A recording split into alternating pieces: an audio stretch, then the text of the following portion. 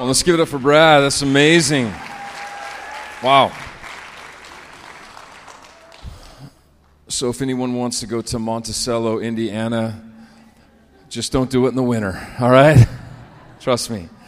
No, it's an amazing place, and they've got an amazing ministry. Since they've been there, they took over an existing church, and every year since they've been there, that church has grown, not only numerically, but maturity-wise, just in every way, and it's incredible the work that Brad and Colleen are doing, so we honor you, man.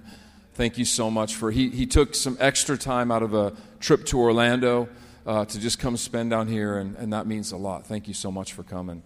Want to just throw some thoughts out to you before we're dismissed today. On Friday, I believe it was, which was my birthday, I was just kind of spending some time with the Lord. 35. Feeling a little nervous about heading to 40.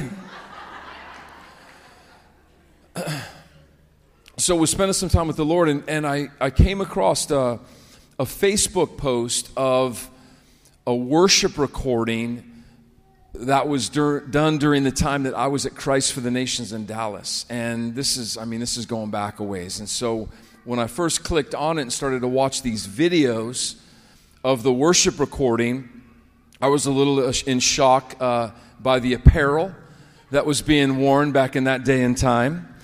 But as soon as I got past that, I really began to sense the spirit that was on the worship that was going on during this time. And I began to, have you ever looked back at a photo or a video or, told stories of something that had happened in the past, and then you start to remember, and then you go beyond remembering, you start to actually feel what you were experiencing in that moment. Anybody ever had that happen? And that's what was going on as I was watching this. And the thing that came to mind, because there was a camera that was swooping out over the crowd, and I was noticing different people that I actually personally knew very well, and it was very interesting because many of these people were innocent of heart, and they were sincerely wanting to serve the Lord, and they had come there out of great sacrifice. Some married, some single, and as the camera was going over the crowd, I realized that some of the people that I was seeing had passed away. Some were divorced. Some had gotten disillusioned with Jesus or the church and were no longer even a part of the kingdom of God. Now, this was a small percentage, so this is not a downer today. I just want to tell you what was going on. And in the midst of that, I wasn't discouraged. I was overwhelmed by the goodness of God that had somehow held me and my wife to this present moment. And beyond that, like Brad was saying, I wasn't stuck in the past, and I wasn't even as present as I was in the moment. There was even this expectation, because of the goodness of God, of what He had done, how He had held us, of tomorrow. And I just began to weep. Wendy saw me. She was doing her notes. She had just been out working on some patients, and she was doing all of her entries into her computer, and I'm just like losing it in the house, just thinking of the goodness of God. And then the Lord began to have me reflect on Matthew chapter 5. And just for a few minutes, I want to just share some things that I believe are a key tipping point that's going to move us from today into the tomorrow. If any of you understand government at all, every government is only able to function under what's called a constitution, right? And sometimes constitutions are amended. Sometimes, they're changed a little bit based on what the particular culture of that government is. But whether you know this or not, there is a constitution of the kingdom of God. It's actually a very important piece of documentation that came from the lips of Jesus Himself. And I was reflecting on this moment when Jesus delivered the Constitution of the kingdom to his people. And I think, in my opinion, it was the most powerful oratory moment in human history. You know, there's been moments of great communicators give powerful speeches in key moments of human history. I just began looking up, over just the modern era, some people that have been used in a tremendous way through vocalizing, which is kind of what Brad was talking about. Like, if we're talking about wineskins, we're talking about vocalizing a dream. It's like where the dreams of God intersect our faith, and then stuff begins to come out of our mouths that has been so solidified in our hearts that it actually begins to no longer just be like a theoretical thought. It actually begins to take on form and substance in the earth. And this was a moment that happened with Jesus, but there were other moments, with Abraham Lincoln, the Gettysburg Address, right? Key moment in our nation. Nelson Mandela. He gave this speech on he was prepared to die for what he believed in. There was, Frederick Douglass, this former slave and abolitionist. There was Emmeline Pankhurst in the women's suffrage movement. There were Martin Luther King, probably one of the greatest modern day speeches in human history, which was, "I have a dream," right? But it came out of his mouth and it began to solidify within the culture to establish something to move it forward. And this is what was happening with Jesus in Matthew chapter 5. I want you to see this. Actually, I think for the sake of time, I'm not going to read the whole scripture in the front end, but in verses 1 and 2, he's standing on top of this mountain. I've actually been to the place in Israel, and he was seeing the multitudes, and then he opened his mouth, it says, and with these multitudes and disciples, he began to teach them. Now, what's really interesting about this constitution is it's so beautifully structured in the way that Jesus put this together. It's like you can see the intentionality of God in this oratory moment. Because it starts with verse 3 where he says, "Blessed are the poor in spirit." And you can see the governmental reality here because he says, "For theirs is the" what? Kingdom of God. Listen, I don't have time to go into this today, but we are citizens of the kingdom of God.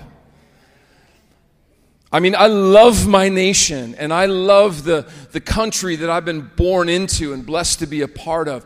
But I am a citizen of a kingdom called the kingdom of God. And I was birthed into that reality by being poor in spirit. If you look at the definition here of what Jesus is actually communicating, he's saying, "Blessed are those who have need of God, for theirs is the kingdom." Here's the thing. This kingdom is an upside-down kingdom, and it's one that is meant to be manifest on the earth, not through our own strength, but through the strength of the Lord himself. So the upside-down kingdom, we come into it by having need. Need, where we reach a point in our own journey where we recognize that we don't have all that it takes. Going back to my experience on Friday, that's what was happening to me. I was like, oh my God, like along the way, I could have lost my way. I wasn't judging my friends that I was seeing on the video. Actually, I was very sobered. Because I thought, man, I could have gotten divorced. I could have gotten disillusioned. I could have fill in the blank. But somehow, you were able to hold me along the way. And on the backside of this Constitution, the very end, is verse 10 where he says, blessed are those who are, this is very interesting. This is so just otherworldly. He said, blessed are those who are persecuted for doing what is right, for theirs is the kingdom of God.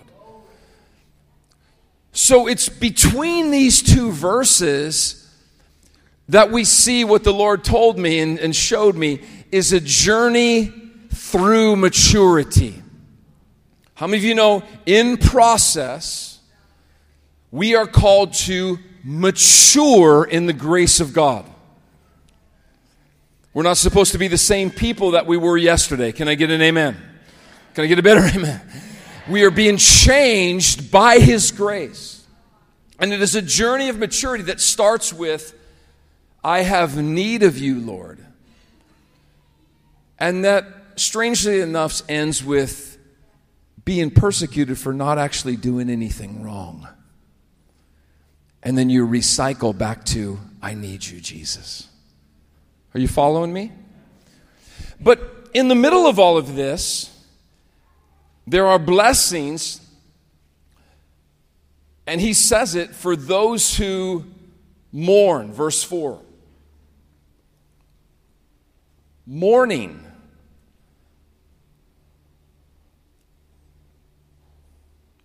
Have you ever, like, in your need of God, and you'll have to pull this into your own story, when you first start out, it may not actually be like all of this breakthrough. It might be quite the contrary. I have need of you, Jesus.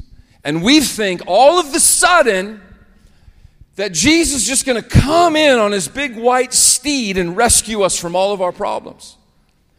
And what ends up happening is quite the opposite oftentimes, and we enter into a state, if you will, of like, mourning, like, oh my God, I thought it was going to go so different than what I'm experiencing right now. But there is a promise to those who mourn that they will be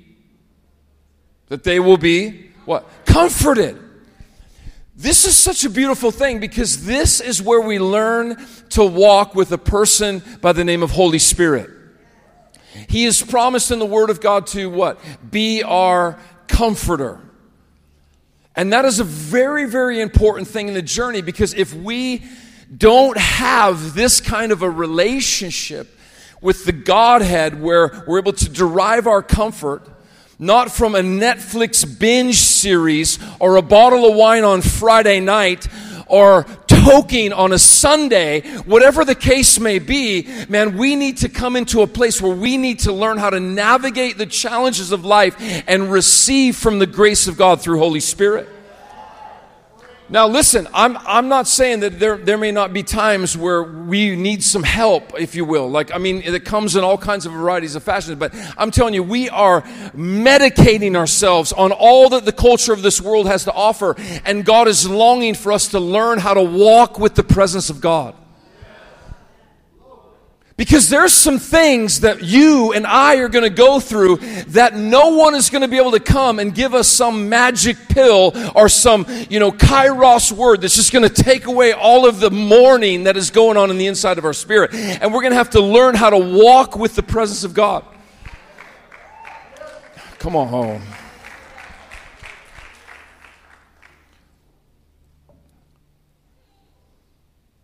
But then he says, blessed are the meek, for they shall inherit the earth. What I've seen in my life is when we walk with the presence of God, out of nowhere, I can't explain it, breakthrough comes, and we're positioned in a favorable fashion. And usually, that favorable fashion is a placement where, let me just break this down. Let me just get real honest. The mourning and the challenges and the problems come not ethereally, they come through other people. Did I just say that in church? It's always tied to people. The battle is not against people. It's not against flesh and blood, right? But normally Brad was talking about it. He said that painful people that are in pain, they hurt other people. So normally the mourning, most of the problem, the issues that the disciples had as they were advancing the kingdom of God came through other people that were resisting them. But when the breakthrough comes and they were positioned in this posture where they could have really then leveraged that positioning against their quote-unquote enemies, they didn't. They manifested meekness. Do you know what meekness is? Meekness is power restrained. Because here's what the enemy wants you to do. He wants you to be like, man, when I get my chance, I'm gonna get him. I'm gonna really. And when you start getting into that kind of a space, man, you are starting to veer off the course right there. Because if you look at the Lord Jesus himself, he is hanging on a cross. And he is right on the verge of breakthrough where resurrection is going to come. And the earth is starting to shake. The sun is darkened. I mean, things are starting to already happen in the atmosphere. And he releases meekness over the human planet when he says, Father, forgive them. They don't even know what they're doing. Wow. And instead, he says, those who hunger and thirst for righteousness, they will be filled. You know what happens here? That's when we get our finger pointing off of everybody else, and it comes right back into me, myself, and I. And we say, Lord, I don't have control of anybody else and their decisions and what they're going to do with their life, but give me the grace to have a hunger and a thirst for righteousness in my own life, because the only one that I can actually affect ultimate change in destiny in is me, is myself. And this is why through other parables, the Lord is always trying to point this out. Like, man, you have this massive log in your own eye, and you're pointing out the sliver in everybody else's. And right now, I'm just going to be honest, I see a lot of critique coming from all kinds of Christians that I would have had all kinds of respect for. And I'm like, man, you've got a hunger and thirst for righteousness yourself. Manifest Jesus in your own essence, and you will do way more fruitful work in the earth than you ever will with your pointing fingers. Right? Wow, blessed are the merciful. That's where you don't give someone what they deserve. Now, does that mean we become doormats for people? Please don't hear what I'm not saying. But we extend mercy. One of the most powerful moments I had in learning about the love of God was when someone came, got on their knees, were weeping at my feet literally for a wrong that they had committed against me. And man, when I was like thinking, oh my gosh, I'm in a position here, I could let this person have it. I could leverage my breakthrough moment right now, right? But God had done so much inner work on the inside of me that there was grace to extend mercy. This person was screaming and crying out, I'm so afraid, something bad's going to happen to me and my family and my children. And I just jumped on that spirit. I said, that is not the Lord.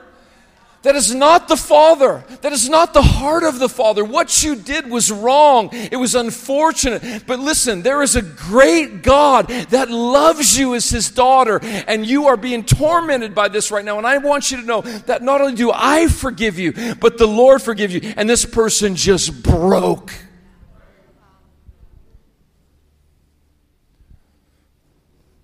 Mercy will be one of our most powerful weapons to see breakthrough come in this thing called the kingdom of God. Holy cow.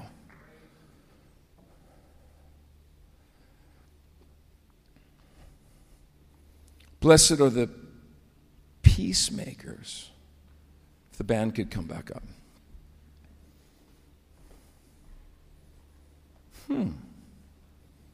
Peacemakers. What about unrest? What about revolt? What about demonstration for what's right? What does it maybe look like in the kingdom?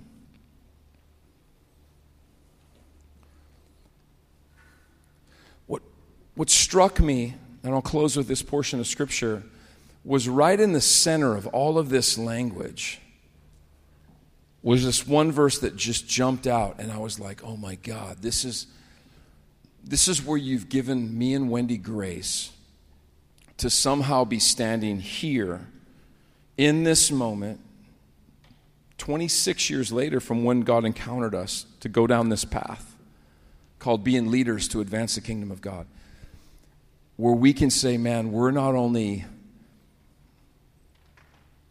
as on fire as we once were, we're actually way more on fire for God right now than we've ever been.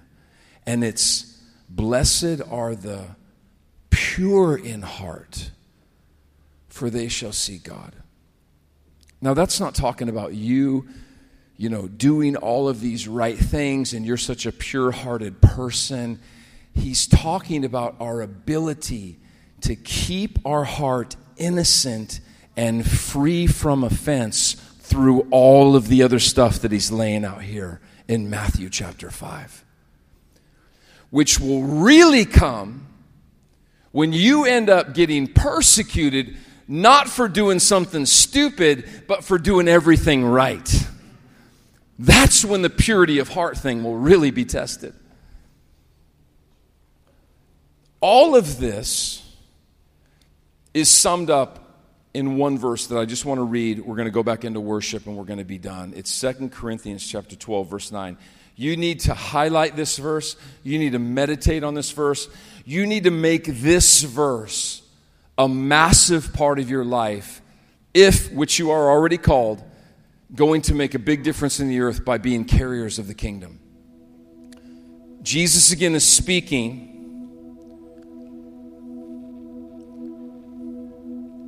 To Paul. Paul's reciting this conversation. And he says to Paul, he said to me, my grace is sufficient for you. Grace is the word charis. It literally means this. It means the divine influence on the human heart. Grace does not mean that we can just go do whatever we want to and then God's going to love us. He is going to love us no matter what we do, but that's not the definition of what's going on here. He is talking about that there's a divine reality that we can't see with human eyes, but it is real. Because you can't explain the transformation of an individual that was living one way and all of a sudden is going a whole nother direction. I don't even know if I should say this morning because I want to give some time for it to be bore out, but I'm going to say it just for the sake of illustration anyhow. Kanye West. I mean, it's like everybody's talking about what's going on, right? But listen, I just feel like these things are going to become more commonplace, and it's going to be some of the most out there people that all of a sudden are going to be like shock and awe. And the church won't even know what to do with it, actually. He was being interviewed by Jimmy Kimmel, and Jimmy Kimmel said, so you're a Christian artist now because you just put out an album. And he said, you know what he said? He said, I'm a Christian everything now. Wow. My prayer for him is that he will come through the journey of maturity in his discipleship. But it's the divine influence over the human heart. That's where offense tries to close off that gate to a supernatural reality that is the only thing that will get you into your tomorrow and manifest something so powerful that will actually have some authority to actually change the world. And then he says, my strength, the word dunamis, my miraculous power, look at this, is made perfect, complete. It literally means to consummate. It's made perfect in what? Your weakness. Oh my goodness. There is so much that could be said right here. This is such a mind bender for me. But we can just see what brings us to weakness oftentimes is all this mourning, all this injustice, all these challenges, and it breaks you down. Has anybody else ever been there? It's like, man, just can't. And yet when you keep purity of heart, you're positioned when you go back to, I need you, Lord. You're at the end of yourself. You don't even know if you have the strength to get it out of your mouth. And all of a sudden, divine influence comes. And power manifests. You know, sometimes we get around people that are really walking with the Lord and have been walking for the Lord for a while, and we feel things that are extraordinary, and we don't understand why. But this is why. If you hear every story, I got to share this with you. Sean Boltz, who's been being used by God, we're actually going to host a thing that he's going to have here in, I can't remember, April. When is it? The New Year sometime. But I was so blown away by the accuracy of what he's delivering prophetically. You know, when we met him in Las Vegas, I had to ask him, I was like, Sean, like, I'm surprised that you're not, you know, boasting with arrogance, knowing people's addresses and birthdays and, you know, Social Security and intimate things about their life. I said, you got to tell me what happened, man. You know what he said to me? He said, Darren, on a Sunday, after a church service, I was sitting with Jesus, and he showed me the beautiful future of the church. And he said, to be honest, I'd gotten a little disillusioned in ministry, just kind of over the journey, and I wasn't in a very good place, and I didn't believe what the Lord was showing me. I had total lack of faith. I was like, oh, wow. That was honest. That was raw. But he said, then the Father came to me, and he said, Sean, starting tomorrow, you're going to know things about people that you never could have known in your own ability. And each and every time it happens, I want you to remember that it was a gift from me to you as my son for your unbelief.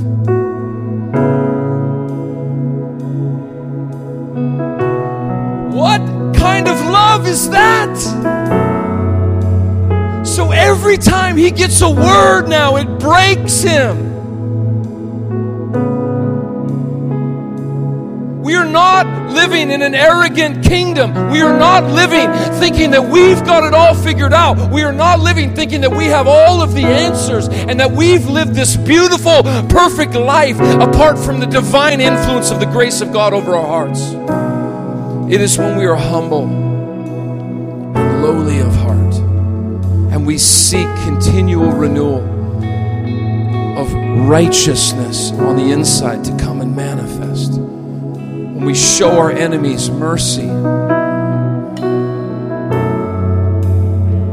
Could you stand with me all over this place?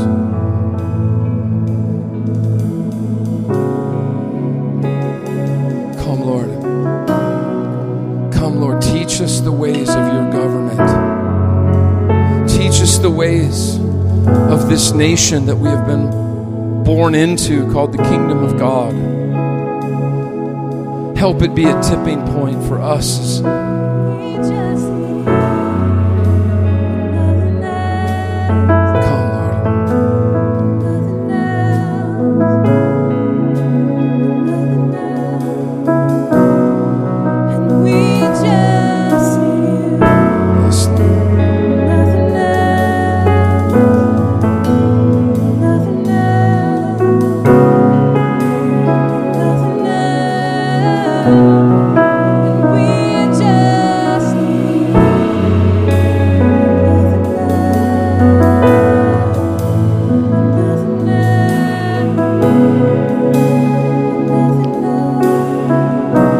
Close, I was feeling a lot on Justin's song this morning. And the reason why I know his journey, and for him to sing about a hope and a future tomorrow, that's a supernatural song. Because when you've been through the valley of the shadow of death and then you come on the other side and you can sing about a hope-filled tomorrow, that comes from heaven. So I want everybody in this room to close your eyes. I want to just pray this over you as we end. Father, would you give us grace to navigate the journey of life? We say over our marriages, we're not going to get divorced by your gracious hand. If we have, you're going to come and you're going to meet with us on the backside. Lord, there is so much redemptive power, even in the midst of whatever goes on. We're not going to live under shame, condemnation, brokenness, because we thought things were going to go a certain direction. The point is you're going to come and meet with us either way. Lord, we're not going to let people and situations take power and precedent over our heart when they don't deserve that kind of authority. Lord, we give you authority over our hearts. You are the Lord of our hearts. You are the guardian of our hearts. Lord, keep us in a healthy place, Lord. Let us manifest meekness. Let us manifest purity of heart. Let us manifest the essence of Jesus to the world around us. God bless you guys. Listen, have an amazing Sunday. We're going to have some ministry teams up here. Listen, if you've got stuff going on in your heart, like, I just pray, God, let it wash off. Let it wash off. Let it wash off, Lord, today. Let it wash off, Lord. Just all of that's residual, Lord. Let it come. Let your presence come and just wash off, Lord. Pain, disillusionment, God, isolation. No one set aside unto themselves, Lord. Let them come into family, spiritual family in Jesus' name, Lord. Come and have your way.